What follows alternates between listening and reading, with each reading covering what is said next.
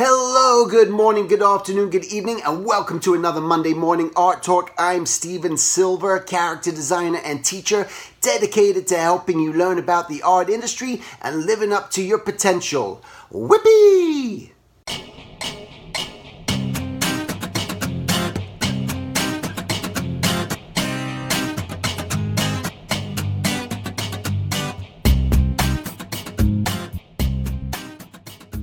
Alright, so in lieu of recent events, I'll bring that up in a second.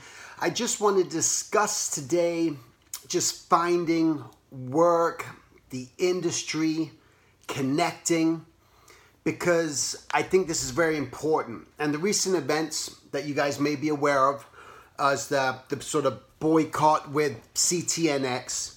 And I'm not going to get into that at all. It's at boycott CTNX. And just when you read the stories, and so people say, well, if I don't go to this convention, there's no other convention to go to. So people are going to go to the convention, even though a lot of artists are being wronged, just because they think that that's the only place to find work and make connections. So that's enough about that. What I wanted to just really discuss is, making connections is an important part.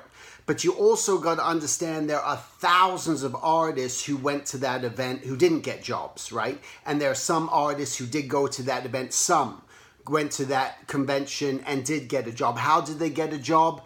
Number one, awesome portfolio. They're flat out. You got to have the good stuff. And then it's just meeting people and through those connections. So what happens is people are at their tables, you meet industry people. Again, people like this are at every convention. And this is what I want to discuss today, is that there's not just one convention where you're going to meet artists. And you got to start thinking about, ask yourself, if you just step back in time, how did anyone find work before any convention? Remember, these conventions, weren't going on for that long. Okay, and it's not the only way that people found work you found work by picking up that old phone and reaching out to people, looking through yellow pages, looking for whether it be advertising agencies at that time, depend where you lived in a city.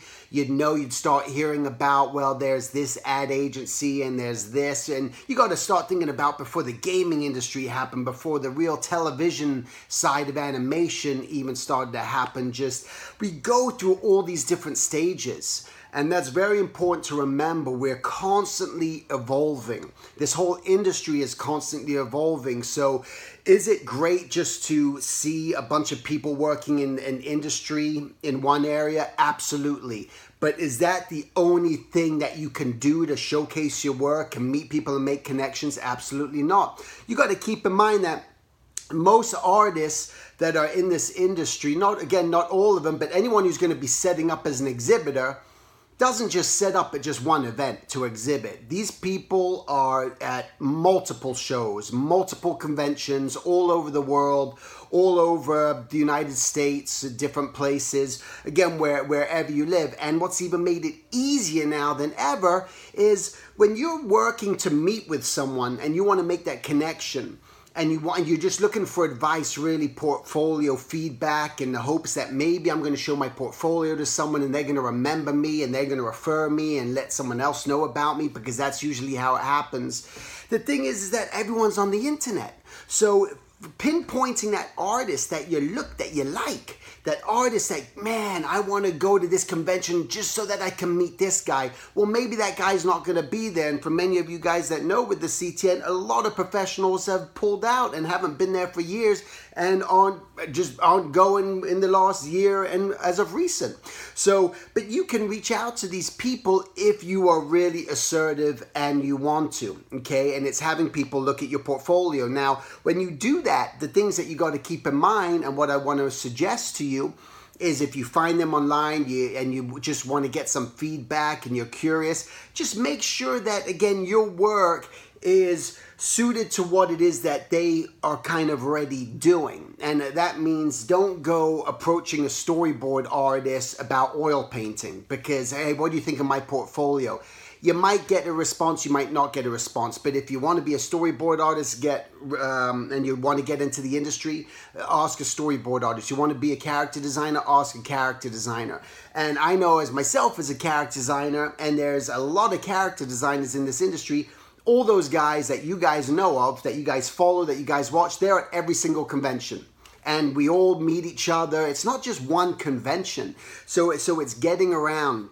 And so you can contact them, but again, you don't have high expectations like I need an answer back straight away. It's just like, and I get it all the time, and I'm more than happy to look over people's, to take a look at people's work whenever I can, when the opportunity arises. If I get contacted and, hey, just like to get some feedback, and again, a serious question, not just here's my stuff, what do you think? Because when you do that and you just like blast out emails to people and there's no real substance behind it, it feels a little detached. So then it feels like, well, why do you expect that person to give you their time when you're not even taking time just to write a little introduction just about yourself and that what may be an experience that you're going through, and do you feel that what I'm doing is in the right direction, and whatever it may be. These are the sort of things that you want to find out anyway. So yeah, it's kind of being assertive, because I get people asking me all the time, well, how do you find work? How do you find work? And the bottom line is, how did anyone ever find work? And number one is building up skill set, and number two is perseverance. And if you happen to be in the right place at the right time, that magic happens too, for sure. But it's that constant putting yourself out there wherever you can, going to events wherever you can. If you can meet people, joining organizations and learning about them. And again, it's not about just, I think a lot of people today have an expectation of just getting everything really quick. Just give it to me. Just tell me. I don't want to have to research it. I don't want to look. Just give me the answers.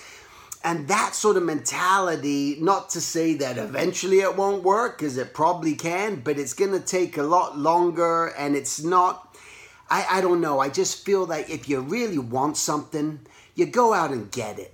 And you just keep seeking for it, and you make it happen. And this is how it's the way it's always been in every facet of business. Everything has always been this way. And it's not about making excuses and the environments and the location that you live in. And it's impossible because I live here. And it's like, yeah, there may not be a bunch of studios that you know of in your area of the world where you live, but maybe there's some other industries that you're not familiar about that, again, you got to start digging and researching more about. Maybe there's something that you could find on your own. Again, we don't all have the same situation.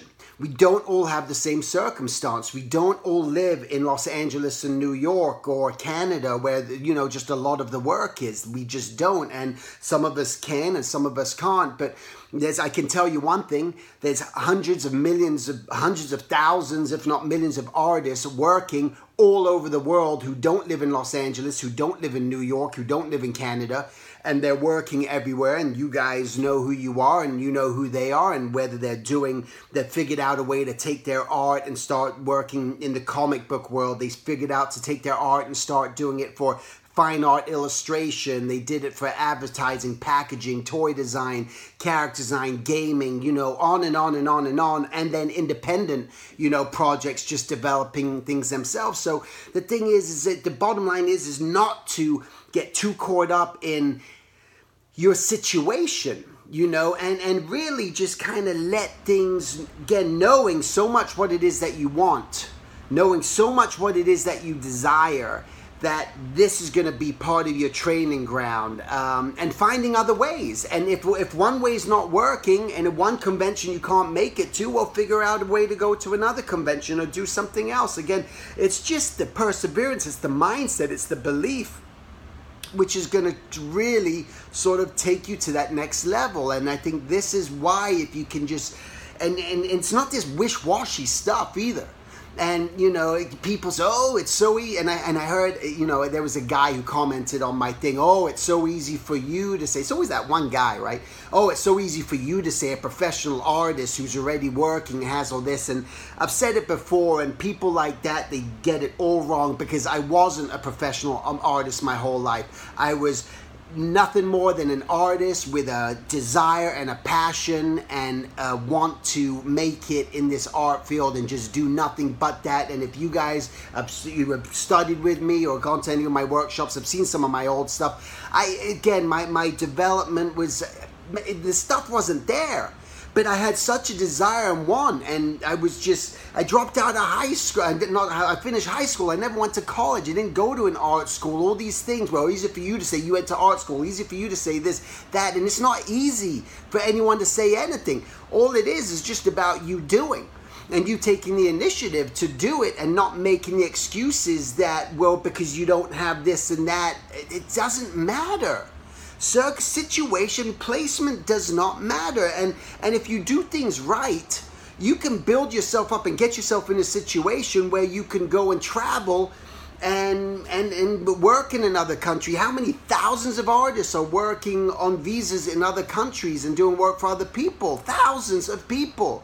Again, there's so many people working in this art field who have nothing, who are just starting out. But again, that will, that desire, and what happens is, again, the uncontrollable thing is you're going to end up in a circumstance, you're going to end up in a situation when you sort of just kind of let go and stop way overthinking this, that possible you, that, okay, through my perseverance, through my knowledge, through my determination, I'm going to make things happen. And remember the timing. It's all about the timing. Is it going to happen overnight? No, it's not going to happen overnight, but it's going to happen.